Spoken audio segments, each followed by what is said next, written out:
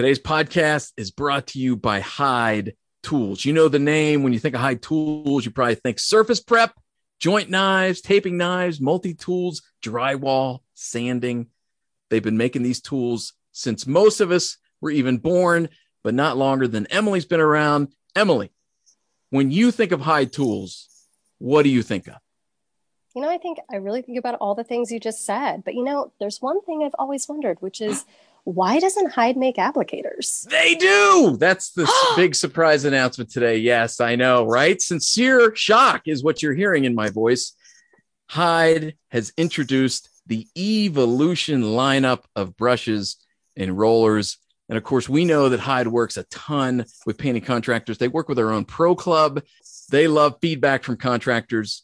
Emily, what do you think? I keep asking you, Emily, because you represent the common man. No one is more common than Emily Howard. When Hyde asked contractors, what do they want in rollers? What do you think they said? If I were going to make a guess based on things that I've talked to contractors about, I think that they'd probably say that they want them to be lint-free. 2 for 2. Emily nailed it. The Evolution microfiber roller covers are guaranteed 100% lint free, unlike the sweaters that Emily wears all the time. Emily, third question for you. What do you think contractors said when Hyde asked them, what do they want in a paintbrush? We have been talking in the magazine a lot about comfort, something that fits comfortably in your hands so that you're getting a little bit less fatigued throughout the day. Nailed it. Comfort, just like this radio read. That's what we've got. Comfort. The paintbrush handle that actually fits your hand comfortably. They designed a unique oval-shaped handle that nestles perfectly into your hand. So the brushes, they come in all sorts of sizes. The microfiber roller covers, they come in the regular 9-inch, mini, jumbo mini, all the different nap heights. These products are hot off the presses and are not yet available online. So keep an eye out at your favorite hardware or paint store. Just look for the Evolution on the package with the trusty Hyde logo next to it. Welcome to Paint Radio with your host, Emily Howard and Andrew Dwyer. The only place to hear the APC podcast is on Paint Radio, so you are darn happy and lucky to be right where you are. I'm Andrew. Emily is here, and today on the podcast, we're talking about culture. Not just because I'm probably the most cultured person you know, but because it's the cool, hip topic. It's awesome, I think. Some people probably don't like it, but I think most people like that company culture is getting as much attention as it is, because when done right, that's an awesome thing for the employer. When done right, it's a great thing for the employee. And we're all about great things for the employer and the employee here at APC. So, talking about culture, we've got two guests. I'm going to refer to them as the champions of chill, the heroes of happy. That's who we've got today. Josh Abramson, founder of Albright Painting in Los Angeles. Josh, thanks for being on the podcast. You're welcome, Andrew and Emily. Glad to be here. And joining Josh as the champion of chill is Cole Pelea, owner of Novo Painting and Property Services in Seattle, Washington. Cole, thank you for being on the podcast. Aloha. There you go. You can see it already. So there's good culture. There's bad culture. Let's start by just sort of introing the topic, defining the parameters. You don't have to give us details about your specific culture. And Josh, why don't we just start with you? If you could just tell us what you think of when you think of good culture. And again, it doesn't have to be specifics. It doesn't have to be specific to your company, but try to just give us an idea of distinguishing good culture from bad. Yeah, well, I think when you could define culture, you would see it in the people that you are working with and around, in how they conduct themselves and how eager they are to be at work and being with their coworkers. You would see it in their context, in their body language. You would know whether you have good culture or not by how people behave around others, whether it be your clients or other employees. I like it. That's an excellent start. Cole, what would you add to Josh's explanation? I completely agree with Josh. And just on a personal level, for me, it's just making sure that it's a genuine, authentic reflection of me in a way, right? Because I want it to be able to also be perpetuated beyond myself. And a lot of times that can be hard, but also just feeling the respect that we all have for each other in our own company, because when that exists, it's felt outside of our company. And that being consistent amongst everybody really tells me that our culture is on point or off point. I think consistency is an awesome point because we've got two people here that have incredible cultures. And Andrew, you did a really good job summing that up as like happiness and chill. Nice. But, I think a great thing that I've seen, at least in companies that I've seen with really strong cultures, is that the employees have a sense of expectation as well. And that they don't come into work every day with fire alarms going off right and left, and they don't know what's expected of them. And they solve a problem one way, one day, and it's applauded, and they solve that problem the same way the next day, and it's reprimanded. And I think that's an excellent point just about consistency, that you see everybody pulling the cart in the same direction. And it's something that I have seen really shine in both of these companies. So Josh, we can start with you again. Has culture always been kind of a center point of things that you worked on? And if so, why was it a priority for you? Great question. And no, I can't say that it was always something that I worked on and recognized. I would say in the beginning of my journey with Albright, our culture was a little confused and we didn't know what our true culture was until I identified our 4 top values of the company. And like what Cole said, it's got to be real and it's got to be authentic. And when I authentically identified what those values are, is when our culture really started to flourish, because we believed in those values and it was a true belief. It wasn't just, let's just put down some things that we think we should be. It was things that we really were committed to being. And I think that's where we really started to see our culture and identifying it so that we had a direction. Prior to it, we didn't have any direction. I always knew growing up in the business that I didn't want to work for anybody. I wanted to be my own boss. I knew that. And my reasonings for being a boss were different from others. I didn't want to be a boss to somebody else, even in my business. And you'll hear me, if you were ever to come into our business, you would hear somebody say, hey, that's my boss. And I'll say, no. If they didn't know, I like to be referred to as coach. And that's the differentiator for me when it comes to, do I see myself as somebody's boss or do I see myself as somebody's coach? Because I think when you realize that you get people to identify where they want to go and you help them get there, becomes a really good culture. That is an outstanding point. And I noticed that you said when we came up with our top values that we all believed in. You didn't say I came up with values and I told them what those values were going to be. Mm-hmm. And they were expected to carry those same values. There is very much like a sense of collaboration, I think, there. Cole, how about you? Has culture always been a center point for you? Yes, and I think I owe that to Josh, actually, because I first met Josh before I worked at Novo, and Josh and Albright has always had this strong sense of their brand and their identity in my eyes, right? So actually, I was a little surprised to hear Josh's answer to that, because it actually, he serves as a great symbol and a great goal for, I think, a lot of companies out there.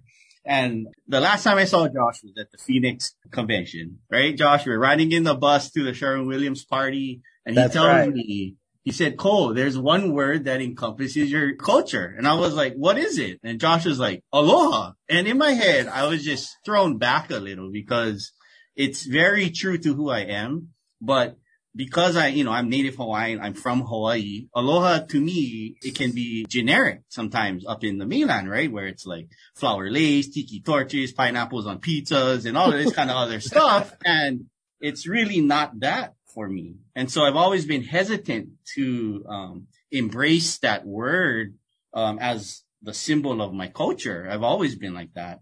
But Josh kind of gave me this permission the last time I saw him to say, no, that's genuine to you. So it's just about how we now practice that so that I have like this higher bar of making sure it's authentic, right? And so to directly answer your question, yeah, it's always been on my mind, but it's because of Josh that put it there years ago, We've all been given that direction. I can tell you how it happened for me. I was at a Nolan Consulting meeting back in Philadelphia. This was probably 15, maybe even 20 years ago. It might have been 15. Anyway, they sat us down and they asked us to review this page of words. There was about 70 words on this page that you were to pick your top 10 words out of it that relate to your company and how, you want to communicate. And all these words out of the 70, you wanted to pick about 30 or 40 of them, professional, quality, you just think of so many descriptive words, and they were all on this page and you could only pick 10. And after you pick 10, they said, now you can only pick 5. And that even got more challenging. And then the last assignment was, now you have to pick 1. And it was at that moment when the light bulb went off for me, and it set me on the course and the direction for our company, and that was happiness. Once I recognized that happiness was my core belief about our company, is I want everyone to be happy who either comes in contact with Albright, whether it be a customer, whether it be our employees or our team members, whether it be our community locally, and our trade. I want anyone who comes in contact with Albright to be happy. That was the top value. And then from there, I was able to share that with my team, and we came up with the other 4. But that really set us on that direction. It's listening to you guys talk. It's really an extension of, decades ago when it was all like, hey, companies need to have a mission statement. And I think as many people embrace that concept as mocked that concept. And I think all of these things, and of course we still deal with that. Some people think this is a ridiculous waste of time. Okay. We're not forcing you to do it, but whether it's, similar to the old Myers-Briggs personality test, or if you're a fan of Enneagram or Clifton Strengths, right? There's so many programs out there that serve to try to capture someone's essence. Not to label you, but to help you understand you, because the better you can understand you, okay, now I've got a foundation. I'm sort of understanding what my essence is and what I want to do and accomplish. And so the same is true, clearly, when it comes to figuring out what you want your culture to be, what your culture is. Some people just want a job, and some people just want to offer a job. And you know what? That's what I offer. I don't offer culture. If you need more than that, go work for your mom, right? Maybe there's some boomers out there that have that attitude. Not look at me labeling. Shame on me. But all of that said, I think it is a wonderful opportunity to get a better grasp, clearly, on what it is you hope to accomplish other than run a business, what you offer employees other than a job. There's certainly plenty of studies to talk about young people and how they want to believe they're part of a bigger cause and they're contributing. So all of that gobbledygook said, Cole, let's start with you. How would you describe the culture at Novo Painting? Walk us through the cultural field, the cultural landscape there at Novo Painting. Yeah. So, as I mentioned before, I'm from Hawaii. So, it's, Aloha Spirit is live and well there, meaning hey, you come to my house, come eat, come drink, come enjoy your time. If I never see you again, hey, nice seeing you, right? Or, you're on a small island, and every relationship you build, you can burn bridges if you don't handle that right. And I think the overall vibe that people get, when walking through the front door, or the clients we interact with on a daily, or the community work that we do, is similar to Josh. It's this feeling of positive vibrations. And just to say that, look, it's only paint. Like, we're going to make mistakes, but just know that when you come here, we're going to support our relationship and make sure that we're going to move forward from those mistakes. Don't be scared about that, right?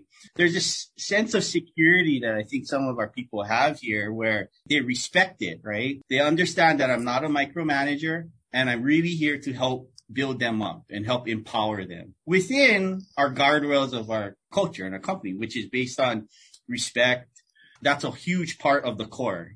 What I did is I asked my people, hey, what's the number one thing? And they said, well, mutual respect sets a good foundation for us to be positive, right? And when people have that coming in and can leave that guard out, that's the first thing you see them shed when they come through the front doors, right? Is this guard. And we try to create that environment of just safety, positive support, so we can see the best version of themselves as a representative of Novo out in community or with the clients. So to encompass that word of aloha again is really to welcome people in. They feel that spirit, they feel the welcoming support, and really give them that foundation to do the best work they can once they leave. I love it. And it shouldn't surprise us that you did such a fabulous job of describing this qualitative thing as the culture at Novo. And by the way, Emily, when we post this podcast, we should add a tag of ASMR, because if you just listen to Cole talk, man, the chill just comes over you, right? It's pretty great. What is ASMR? I don't know. Yeah, what is Josh, come on. Unfortunately, I don't have time to go into that. Feel free to Google ASMR. I gotta Google that. Yes, you will.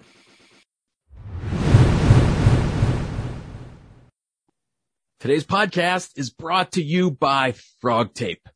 To get the job done right the first time, trust Frog Tape Pro Grade Painter's Tape, the only blue tape good enough to be Frog Tape.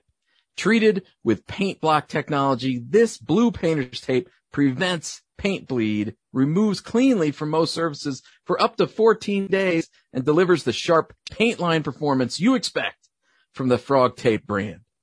Frog Tape Pro Grade combines the sharp paint lines of paint block technology with the value of a traditional blue painter's tape. Available exclusively in a contractor multi-pack to deliver at a project-friendly price. Cha-ching. To learn more about the brand rated #1 by pros for sharp paint lines, check out frogtape.com/contractors. Today's podcast is brought to you by Behr Ultra Scuff Defense. This interior extra durable flat paint sets a new standard for flat paint durability. Scuff Defense is a 100% acrylic paint and primer with stain blocking formula featuring breakthrough innovation to deliver a rich, flat finish that is truly durable enough for high traffic areas. It provides advanced scuff and mar resistance, exceptional burnish resistance, easy stain removal, antimicrobial mildew resistance, and hides in fewer coats. Scuff Defense is interior paint that's too tough to scuff. Too tough to scuff. It's available in flat, eggshell, satin, and semi-gloss finishes. For more information, visit behrpro.com/scuff defense. Behr Ultra Scuff Defense is exclusively available at the Home Depot. And you can contact a Behr Pro representative by visiting behr.com/rep.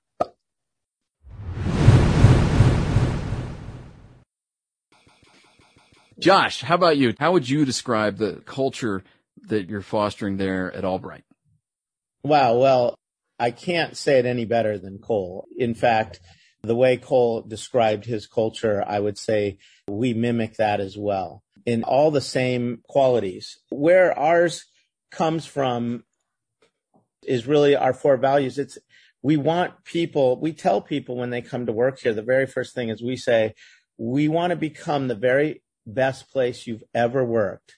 And we're truly going to work towards that and do everything we can within our 4 values as a guide. And that is with the support. Same thing that Cole talked about. We want people to feel supported. We talk about that. We tell them, you don't have to lie to us if there was a mistake. Don't feel like you have to lie about it. We ask for ownership of that. Own it, and then we will come alongside of you and support you in making that change.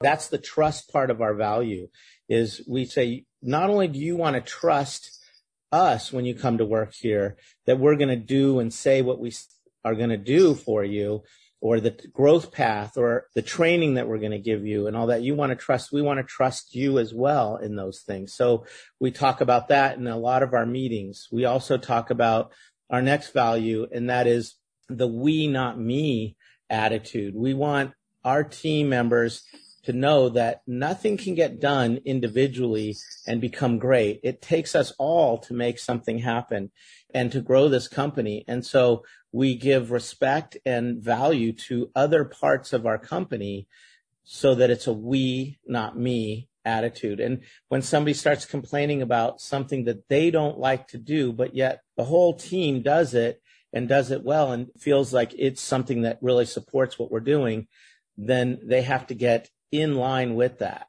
And then our last value is we're always asking ourselves, is that the best we can do? And if it is, great. If we know we could do better, then we're always striving for doing better. And so it keeps us growing, and it keeps us being progressive in even how we treat each other, how we respect each other, or the new culture that's coming in terms of the new generation. Really, is that the best we can do, saying that's how we've always done it? That's not our culture. So we teach those 4 values that then creates that culture. So, and you all have both said that your culture wasn't always at this, right? This is not something that appears one day, because even if you as the owner are bought in and you want a positive culture that is fostered with respect and trust and security, you've got to bring everybody else in under that umbrella, and not everybody is always open to the we, not me kind of attitude. What have you done to help bring people in line, and especially people who maybe struggled with this a little bit more?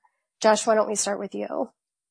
Well, when people struggle within our 4 values, it's usually discussed and it's identified pretty quickly, usually.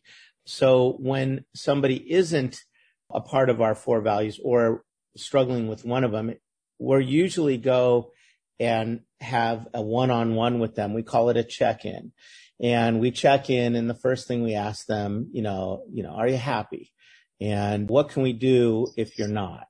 And we discuss it one-on-one. And we have that check-in. And that check-in is then communicated to management so that everyone's aware of where this person is struggling. And then there's follow-ups to that. And that's typically how we deal with it now. In the beginning, I would say that it's self-regulated. As we started to really take hold of our values and this culture, people started to either exit themselves, or we would come to a point where we would have to make a decision based upon those values. And if this person doesn't fit into the culture, then it's time to let them go be successful somewhere else. And that's how we've dealt with it and how we continue to deal with it. Yeah. Cole, how about you? How have you all dealt with people that maybe struggled with getting on board with your culture? Well, full disclosure, we're a fraction of the size of Albright, right? But I think the challenge is still there of how do you perpetuate the culture through different players on the team. And this is our 10th year of Novo, and it's only really this year where I feel confident that I have the right strategy and players on board to move this forward, the culture I have envisioned, right? And in this last year, we've really gone and dug into the, Jim Collins, Good to Great, the flywheel moment. And how do I keep that flywheel moving on a small scale and then build that momentum, understanding that little pebbles will come in there and might slow it down a little. But we're trying to avoid those big boulders from screwing up our whole flywheel momentum. And so once I was able to identify 5 different players who all were on different positions in the company, from crew leader to apprentice, who just were outstanding examples of culture for us, I brought them to the flywheel table, right? And in the winter, we continually talked about the values and what we appreciated about each other. We did it was called the win-loss, where we'd share each other's wins and losses. Then it turned into, let's just talk about our losses and celebrate our losses, right? And once we did that, the ego flew out of the room. We all came to celebrate every time we failed. And that spirit of that flywheel kept getting stronger. And so as that flywheel's gotten stronger, I've involved them into how I hire new people. I ask them to call new candidates and check in and see what they feel like. I assign them as mentors to new ones coming in, and I try to partner apprentice mentors with craftsman mentees. And the dynamic is great, because it throws curveballs to these people where they're like, wait, that person has less experience to me. How are they my mentor? I'm like, well, here it's about, you have to really be a good fit for our culture, and you're going to come in 50% understanding what it is, but you're going to learn the rest of it. You just have to be okay that what you've learned, that what it takes to survive out there is different than what it takes to survive in here. And they're here to help you, right? And so once we kind of establish those relationships and set the platform and give people an expectation of, hey, your first day is not going to be your best day. It's going to be your worst day here. And we're only going to get better from there. It opens their minds up that there's this constant evolution, that they're going to learn the culture as we move forward. But hold on, hang on there. You're going to go for a ride. And as we prepare them mentally, it's helped to keep our flywheel from having big rocks into those flywheel that stops the momentum. Now it's little pebbles. We can coach the pebbles out, or we can coach them along to keep that momentum moving. And we just try to remember that, keep the momentum moving. I would just add to that with Cole's flywheel, a big rock would be a subculture that starts to happen. Yeah. And that's a big rock that comes into a flywheel that would stop it. And that's what you want to be aware of. And you want to let people know that subcultures are not tolerated within our culture. That's a very interesting concept that I actually had not considered at all. Can you talk a little bit more about subculture and what that is, and when you've seen that and how you've gone about dismantling it? So subcultures can happen when the culture, either if you have somebody maybe in management or in some sort of leadership position who, let's say, decides they are not really agreeing with part of the culture or the way that we do things and want to do it their way, and start socializing that idea with the people they work with. And you start to find out that they're talking about their way or how they do it. And it's more, again, about them and not about the we. And once you recognize that and you start seeing that happen, you'll start to see distance happening within your bigger culture. You'll see that they're not participating in the same type of events and things that you're having. When you recognize that, it's good to have, obviously, a talk with whoever's leading that. But you also let the people that are working under that leader know that it doesn't do any good for somebody to complain to you or you to complain to them who isn't in a position to make that change. And like guys will, for an instance, the guys will complain about maybe their wage to another employee. And we teach that, yes, you've complained to that employee about your wage and you're not happy about it, but how does he help you get that a higher wage. And when they realize he really can't, then we teach that why would you talk to him about that? It doesn't do you any good. It only gets you in trouble because now you're causing a micro culture that's happening about you're not happy. And so that's why we teach those areas of bring it to the person that can make that change. Don't speak to your colleagues about something they can't change. Not kind of complaining for complaining's sake. Right. Yeah. And Josh is hitting on gossip, right? Like yeah. that gossip is the silent killer, really. And it's being created by individuals who are actually unclear about what's going on, right? Like there's this gap of communication. It can be their own perception. It can be like other people's gossips influencing more gossip, and all of that just creates more drama, right? And you're like, oh my goodness, like how do we get past this stuff? And if you try to somehow encourage the environment of, well, no, you have an issue, you can approach your leader because you're not in trouble if you share what's on your mind or if you made a mistake or any of that. That security allows them to communicate that, which hopefully gives us an opportunity to coach them out of the gossip. The gossip, what somebody said, is like when people who are talking to other people who can't do anything about it. That's exactly what Josh Right. is hit on right there, you know. And I think that's the silent killer that sometimes takes the wind out of our business owner sales. Because you're like, man, can't we just get work done and enjoy it at the same time? No, you can't. There's a lack of clarity sometimes, you know, most times.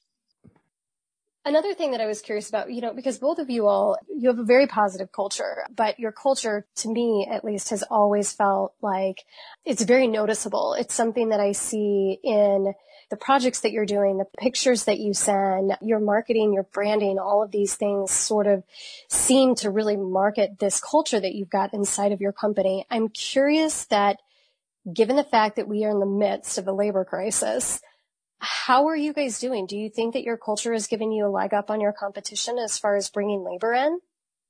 I would say yes, 100% that our culture attracts people to our company.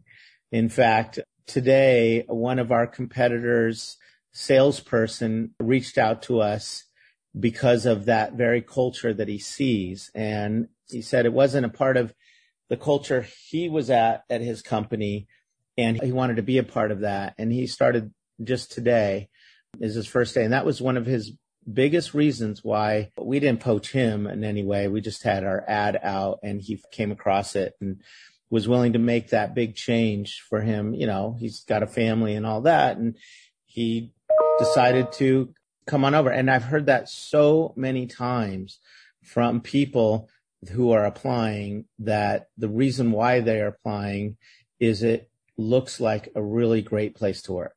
And that's part of why we post and put that image out there, is because we want people to know who we really are. And when you put that out there, it's noticed. Well, how about you? I'd agree with Josh. I mean, over 10 years ago when I left my previous job, Josh's culture called me to be there too in California, you know, and that was everything just being put out there, and how could you not want to be a part of it, you know? For our company here, the branding machine hasn't been soaking that long, but I would say that the candidates I'm getting through wouldn't have come through Indeed or the typical routes that you normally do. Like, I'm getting a lot of interest through Instagram, where we're not intentionally marketing like Instagram to say all of these things, right? Our principle is create the impact, capture the story, and share the story. And whoever comes, and whoever doesn't, right? It's kind of like low bar, I guess, if you will. But the people we're seeing come through right now, it's interesting because they're saying, we want to be part of your guys' company, but what do you guys do again? Like, is it painting? You know? And I'm like, hey, come learn about it. And I've learned that if I can have a good person who's responding and like-minded and understands a part of what we're doing here, they'll make for a great team member as in the field. You know, I've had tons of DoorDash people come interested. You know, not all have worked out, but some have really excelled through the last couple of years with us. And I've been shocked by that aspect of it, right? I'm not going to lie. This year I've been telling everyone I don't paint exteriors. And they're like, why are you even saying that? I'm like, well, I don't want to be stuck in a position where I have to have X amount of bodies in the field so I can get through all of this work. I rather level out my overall schedule so that I can prioritize my culture and making sure my flywheel keeps moving. And as I've done that, it's been odd of what has happened. It's just like, whoa, our interior schedule all of a sudden is just through the roof. And we're still in the point of, yes, we need more bodies, but you know what? I think I'm going to start saying no a lot more, because preserving our flywheel of culture right now is more important than really anything that I got going. I don't want to lose that. So that's how we kind of shifted the business a bit. Let's talk a bit about advice for contractors. And I also want to say, it's almost unfair, I think, for some listeners, because both of you, Cole and Josh, on the continuum of charisma, you're pretty far forward, right? You're putting off some big feels, right? You're emotional guys. You're well spoken. A lot of charisma. Not everybody's like that. Somebody like me, dragging their knuckles, breathing through their mouth, right?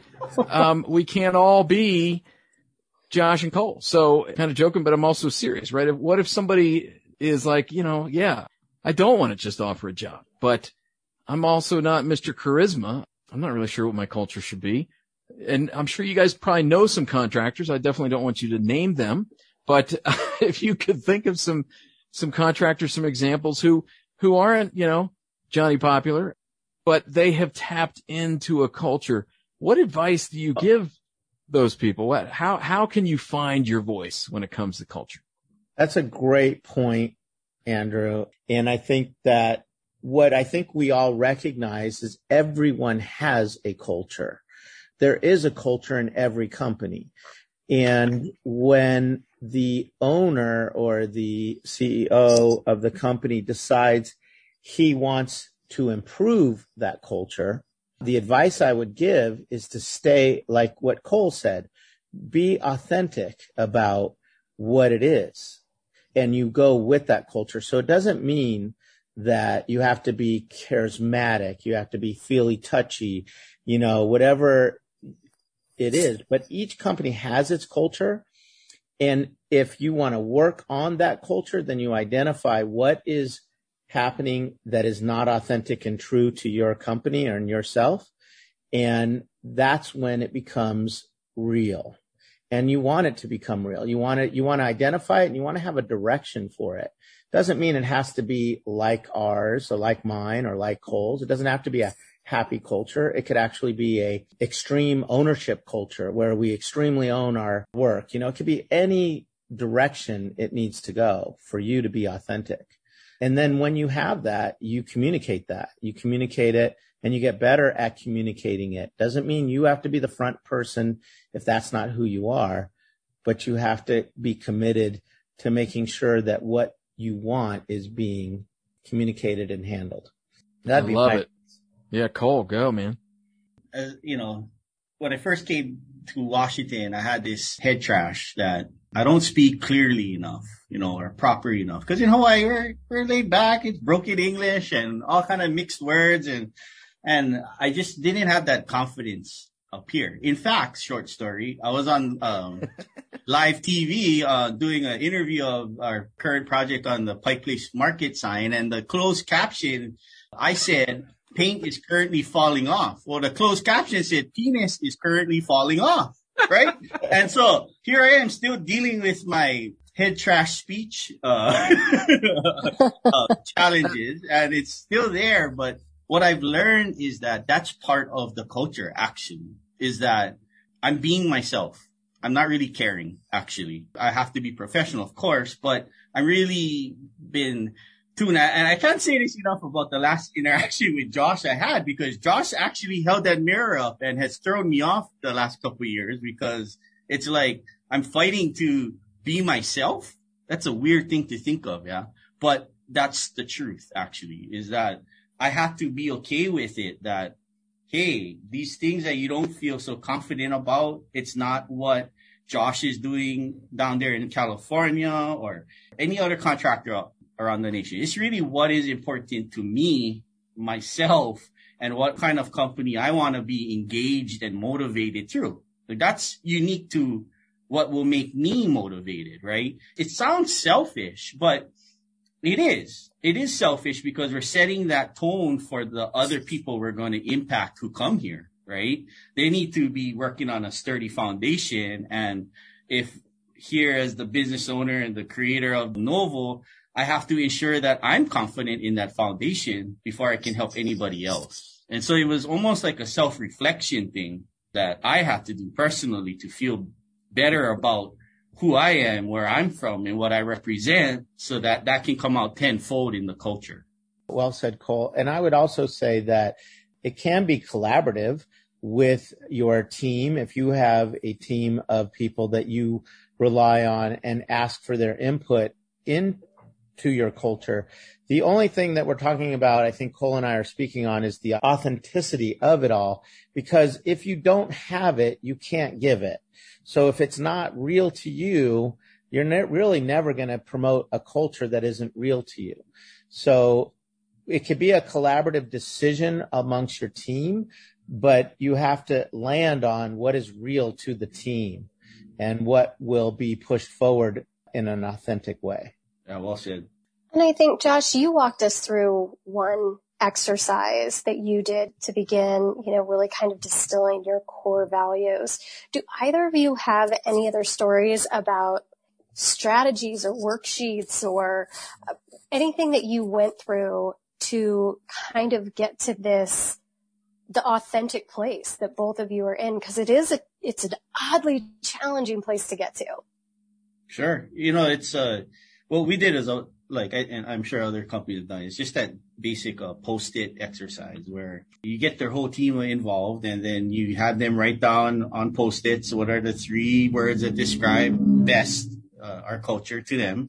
And we found all these similarities and all the word that has the most, right? It all of a sudden gets folded into your culture. But at the end of the day, you have to balance that with what you know as the business owner of how to, like how Josh said, like really take that input and make it part of one culture, right? But that practice, I felt, gave them a voice to the culture. It didn't discredit anything they're feeling or anything like that. But as a group, it allowed them to share their true feelings about it and see where we all align on. Because we're not all the same people. We don't have all the same values, but there are certain things that we all think the same about. And that just kind of gave them the opportunity to be heard, and that's an annual thing. After that happens, then it really gets that buy-in, I think, to what we're doing and why we're doing it. Yeah. Man, I love it. It's such like I said, a qualitative concept, a nuanced concept, tremendous discussion because you guys threaded the needle, did exactly what we were hoping, which is to voice that nebulous concept of culture, and you nailed it, and we love it. And if you want to learn more, if you want to see, because you can see their culture in their websites, check them out. Go to albrightpainting.com. Go to novopainting.com. Novo, N-O-V-O. I would actually add, go to our Instagram and Facebook pages is where you'll really see our culture. Albright Painting and Albright Concrete Coatings. If you go to those platforms, you'll really see the culture. Our website is a little more static and doesn't get updated as much. But you're right, you can go there too. I'd say the same thing as Josh is like where you're going to feel the culture is through our Instagram. Definitely better than our website. I think for us, it speaks directly to the target audience for us, but that's really where you're going to feel it. Novo Painting and Instagram. Sweet. Love it. I was impressed with the website, but look at that. You can do even better. That's what you learn on paintmag.com. And I'll tell you another thing that is clear from this conversation is, man, if you're a contractor and you don't have someone you can network, whether they're in painting or some other field, it's just so important to have those peers that you can chat with, who get to know you, who can push you and challenge you. I love hearing the back and forth between Cole and Josh. Just tremendous stuff. So Josh Abramson of Albright Painting, in Los Angeles, and Cole Pelea of Novo Painting and Property Services in Seattle. Guys, tremendous. Thank you for being on the podcast. Great discussion. Thank you. And thank you for what you're doing for the industry. Both of you, for sure. Yes. Well said again. Yes, we love what you're doing. Thank you very much for having us on. We appreciate it. And I just want to let everyone know that they don't have to worry because every little thing is going to be all bright. There you have it. I believe it. I truly believe it. Thank you for the kind words, man. We love what we do, Emily and I, and we hope you love what you do and you can love it even more. Keep working hard. Keep your double chin up, as I say. And if you're looking for more resources, go to paintmag.com. Thanks for listening, everybody. We'll see you next time.